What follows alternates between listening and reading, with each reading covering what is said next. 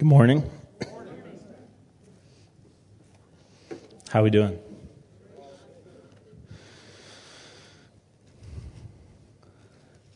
We're going to be in 2 Timothy to start. Could you guys stand with me?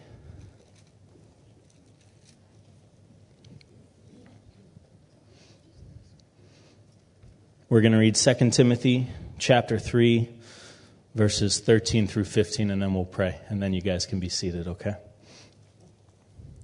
2 Timothy chapter 3, starting in verse 13. But evil men and seducers shall wax worse and worse, deceiving and being deceived. But continue you in the things which you have learned and have been assured of, knowing of whom you have learned them, and that from a child you have known the Holy Scriptures, which are able to make you wise unto salvation through faith, which is in Christ Jesus.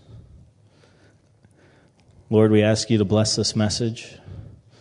We ask you to fill our hearts and minds with your love. We ask you to speak to us precious words. We ask you to pour out your loving kindness upon us. We ask you to show us your mercy and your glory. Jesus, we believe you for an outpouring of your Spirit. We believe you for the salvation of souls. We trust in you for our own hearts and our own minds to be knit together as the body of Christ. Yes, Lord, we ask you to speak this morning. In Jesus' name we pray. Amen. You read that first verse in 2 Timothy. Yeah, you may be seated. Thank you. You read that first verse in 2 Timothy, and you think about the world today, and you wonder. Well, you really don't wonder. You don't wonder. You read that verse and you think, wow, I think the Bible is speaking the truth. When David is surrounded by his enemies, David constantly calls out to God. When we as believers are surrounded by the world, the atmosphere, principalities and powers, the wiles of the devil, we can cry out to God. When evil is waxing worse and worse, when deceivers and those being deceived is growing in the world, we can cry out to God. In Psalm 17, David does just this. He speaks about his enemies, starting in verse 10.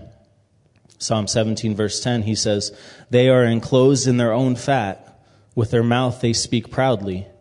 They have now compassed us in our steps. They have set their eyes bowing down to the earth, like as a lion that is greedy of his prey, and as it were a young lion lurking in secret places." But then he cries out to God. And this can be all of us crying out to God at any moment. And we can say this, verse 13. Say it with me. 1, 2, 3. "Arise, O Lord, disappoint him, cast him down, deliver my soul from the wicked, which is your sword." Do you ever say that? Do you ever say, "Arise, O Lord"? Arise, O Lord, as the day star arises in your hearts. I think that's Daniel.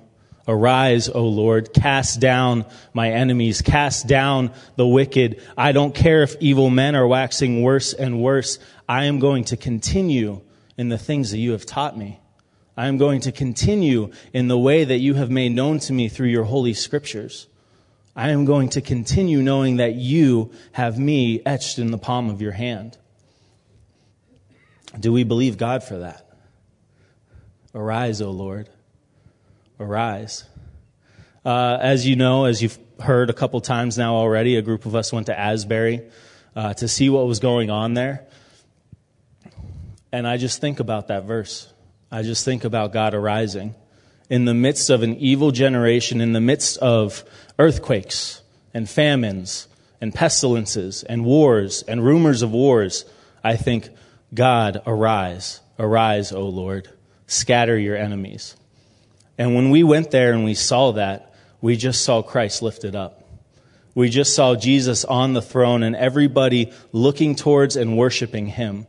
We didn't see anything else. We didn't see a bunch of confusion. We didn't see a bunch of emotionalism. We didn't see anything but Christ lifted up, the Lord being arisen.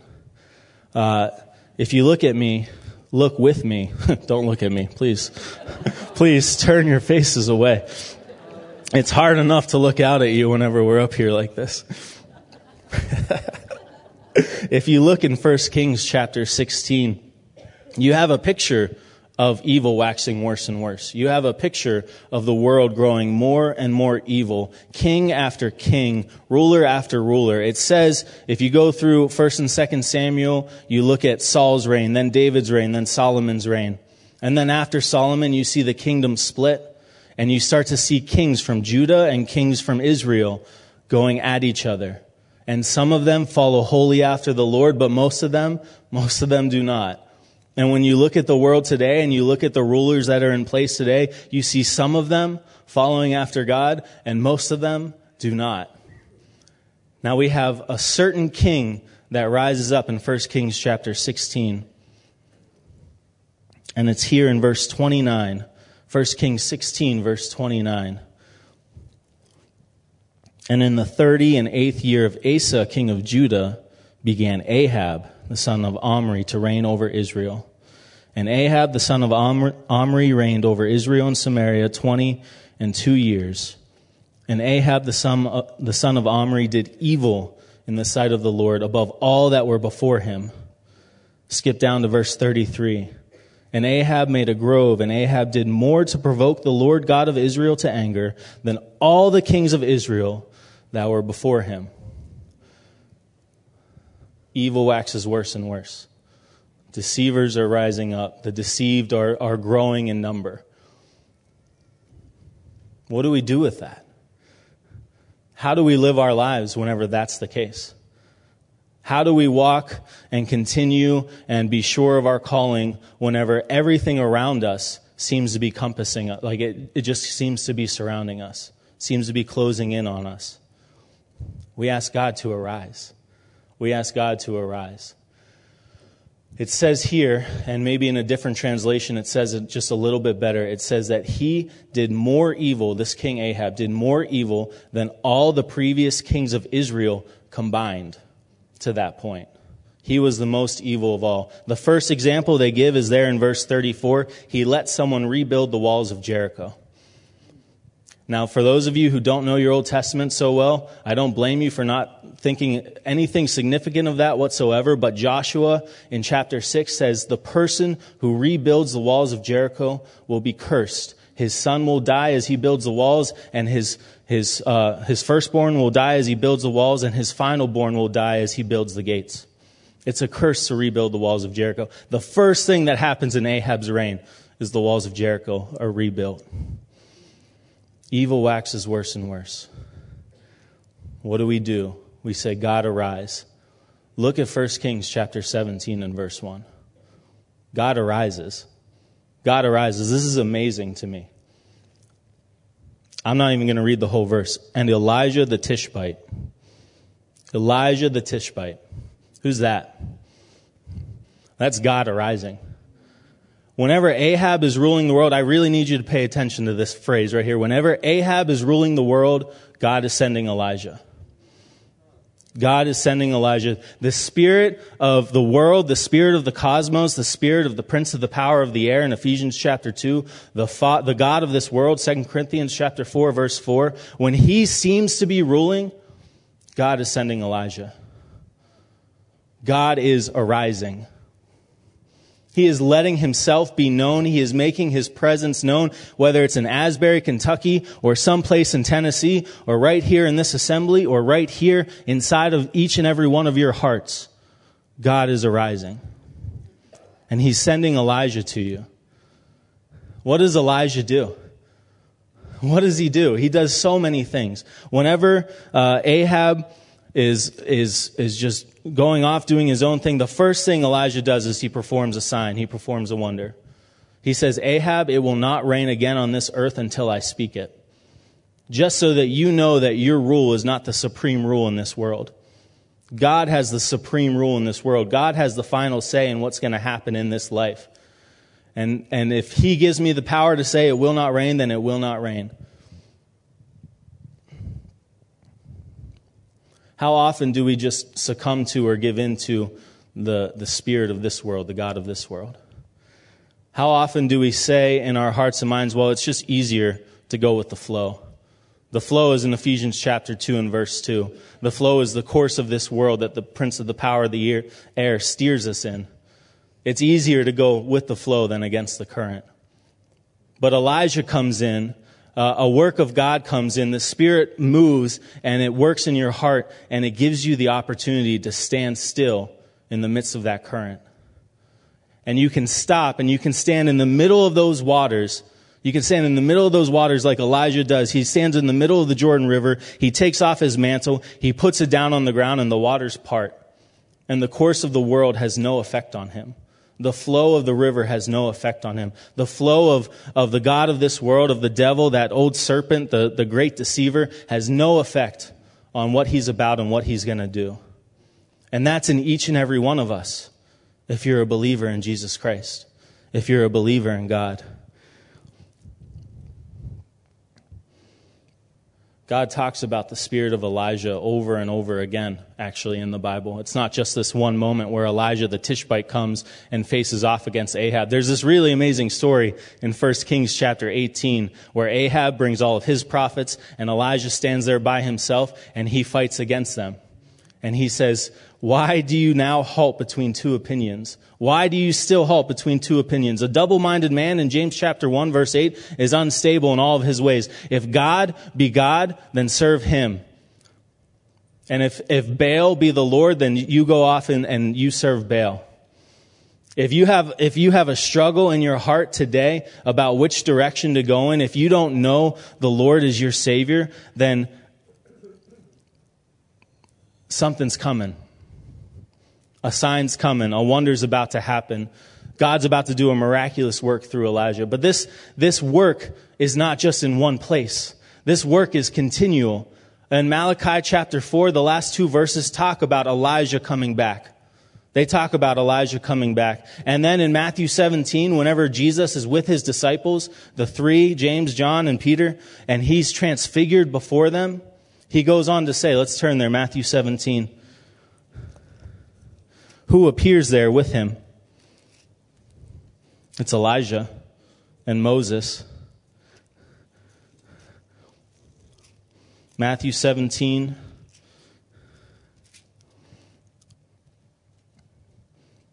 And in verse 9, after they all appear and then they go away again, they come down off the mountain in verse 9, and Jesus charged them, saying, "Tell the vision to no man until the Son of Man be risen again from the dead."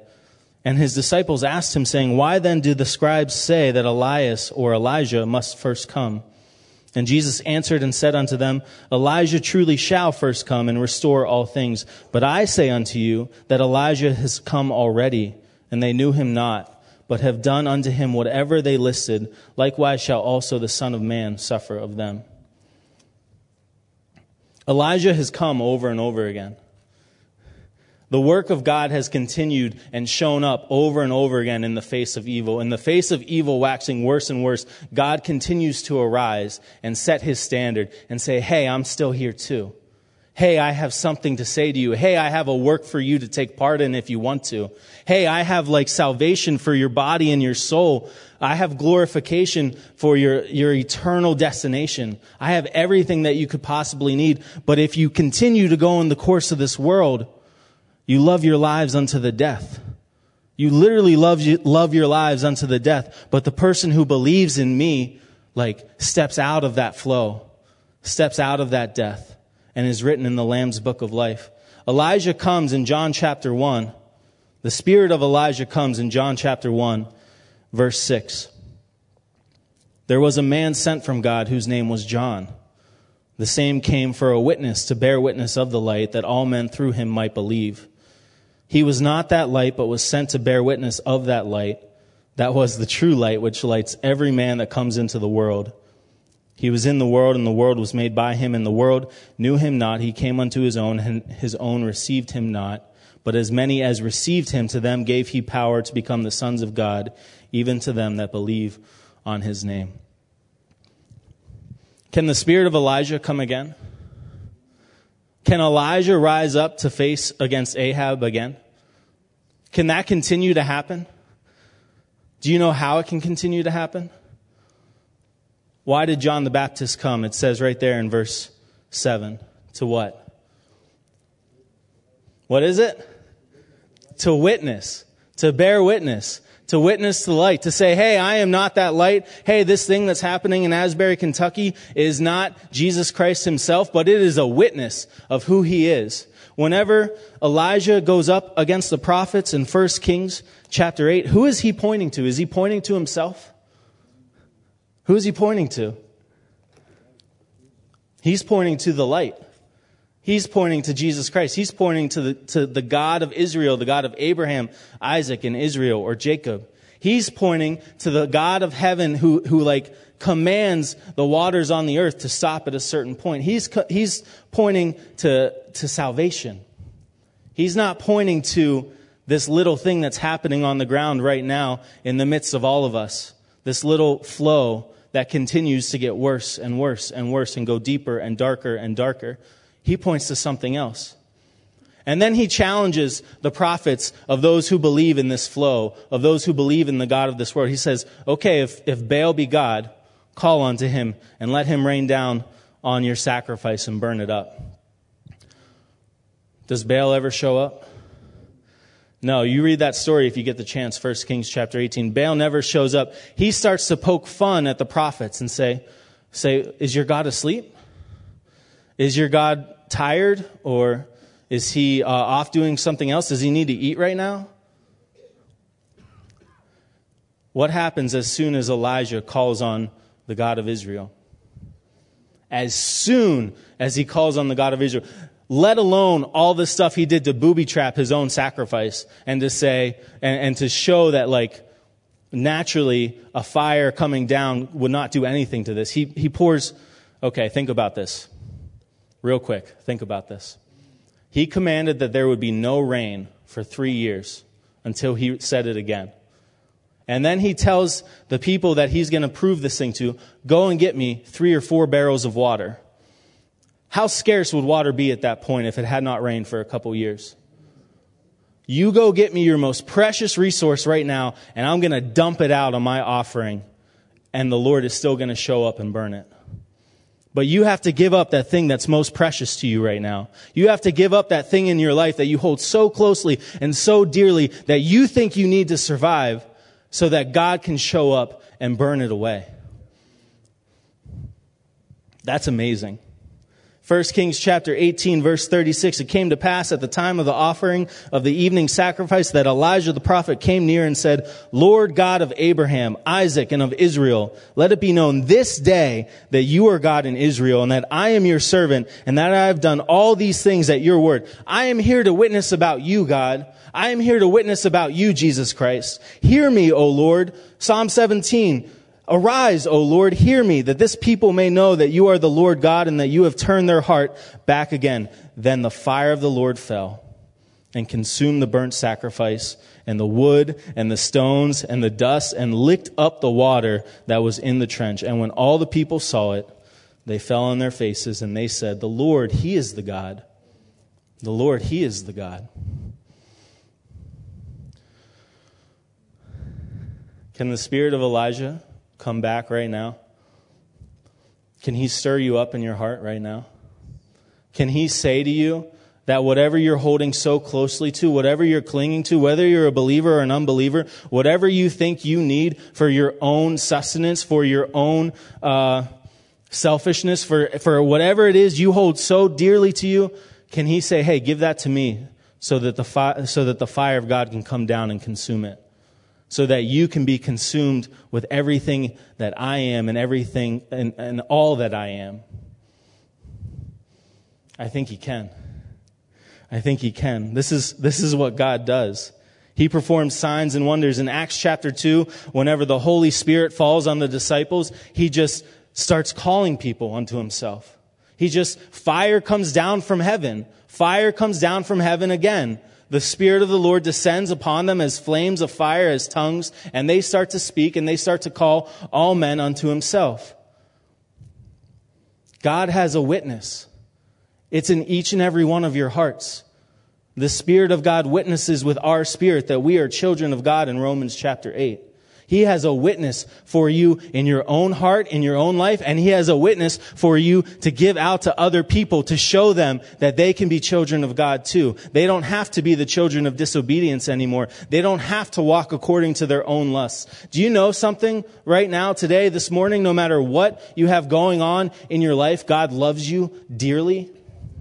He loves you so tremendously that He doesn't care about your adulteries and your fornications. He doesn't care about your lies and your deceit and all the things that you hold in your heart and go against Him with. He loves you. He cares about you. He wants to rain fire down in your life and show you that He is all you need. He wants to send Elijah back into the world. By the way, Elijah is coming back again. It's another way to talk about Jesus Christ. Jesus Christ is coming back again. 1 Thessalonians chapter 4, verses 16 through 18. And when He comes back, He's going to call everyone unto Himself that believes in Him. He's coming back again. It doesn't matter what wickedness is reigning right now. It doesn't matter what is going on in the world. Jesus will arise. Psalm 68 verse 1, Jesus will arise. Let's read that one. Psalm 68 verses 1 through 4. Let God arise. Let His enemies be scattered. Let them also that hate Him flee before Him. As smoke is driven away, so drive them away. As wax melts before the fire, so let the wicked perish at the presence of God. But let the righteous be glad. Let them rejoice before God. Yea, let them exceedingly rejoice. Sing unto God. Sing praises to His name and extol Him that rides upon the heavens by His name, Yah, and rejoice before Him. When you have Elijah, Jesus Christ, reigning in your heart, you just want to praise Him. You just want to glorify Him. You just want to be a witness of that light, that true light, that you are not the light, but you have a glimpse of it, a piece of it inside of you that you can show to other people in this very dark world. Whenever you enter into a dark room, what does your eye look for? Looks for light. It only takes the very smallest glimmer of light to catch your eye's attention. When you're in that dark room. When we're walking in a dark world, when people are walking, they stumble, they don't know at what they stumble at. Men are lovers of darkness in John chapter 3. What are they actually looking for that they don't even know? They're looking for light. Do you want to be that light? Do you want to be that witness? Do you want to be that testimony? Do you want to be the person that says to them, God loves you so much, regardless of what you have going on in your life right now? For God so loved the world that He gave His only begotten Son, that whosoever would believe in Him would not perish, but have eternal life. That light. 1 John chapter 5. 1 John chapter 5, verses 12 and 13. He that has the Son has life. And he that has not the Son of God has not life. You could replace those words, the word life there, with light. These things have I written unto you that believe on the name of the Son of God, that you may know that you have eternal life, and that you may believe on the name of the Son of God.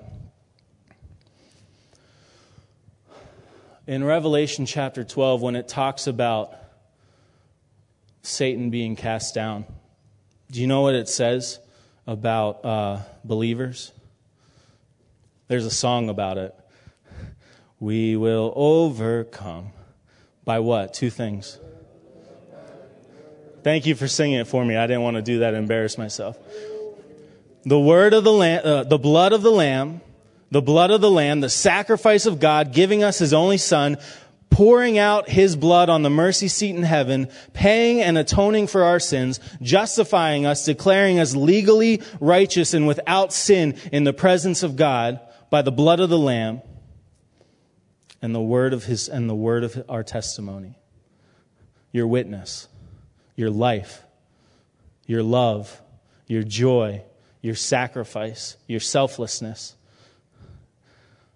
All through Christ who works in us both to will and to do, Philippians chapter 2, verse 13. all through Jesus Christ, who came and said, Ahab, I don't care how wicked you think you are. I don't care what acts you allow to take place. I don't care if you build up the groves. I don't care if you build up the walls of Jericho. I don't care if you start putting people in lines and saying, you have to get a mark. This has to take place in your life if you want to buy and sell. God arises. When that great and terrible day of tribulation comes, God still arises. God sends Moses and possibly Elijah back to witness. And they save 144,000 Jews. And those 144,000 Jews go on to what? To witness.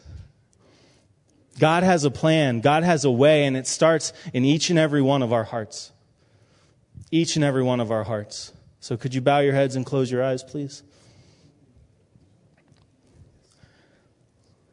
I need you to just look inside real quick. And I need you to ask yourself before God, God, what do I have right now that I'm clinging to that you could be satisfying me for? If you are not a believer in Jesus Christ, He so dearly wants you to know Him. He so dearly wants you to know that He has paid the penalty for your sin, that whatever it is you are holding on to, He can take it away in an instant. And He just says in Revelation chapter 22, to all who are thirsty to come, drink of the waters. Come unto me, all you who are weary, Matthew 11, and are heavy laden, and I will give you rest. He says, come, I have provided everything you could possibly need in this life and for the next.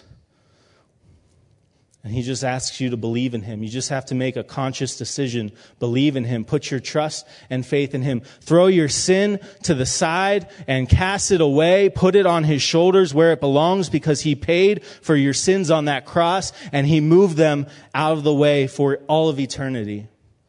Believe on Him.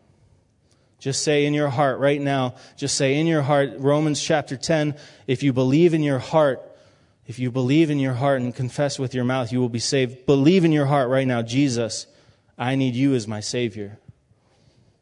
Jesus, forgive me of my sins. I need you as my Savior. You don't want to confess with your mouth out loud? Just raise your hand. Say, I'm saying that prayer for the first time today. Raise your hand and say, I'm believing in Jesus Christ as my Savior today.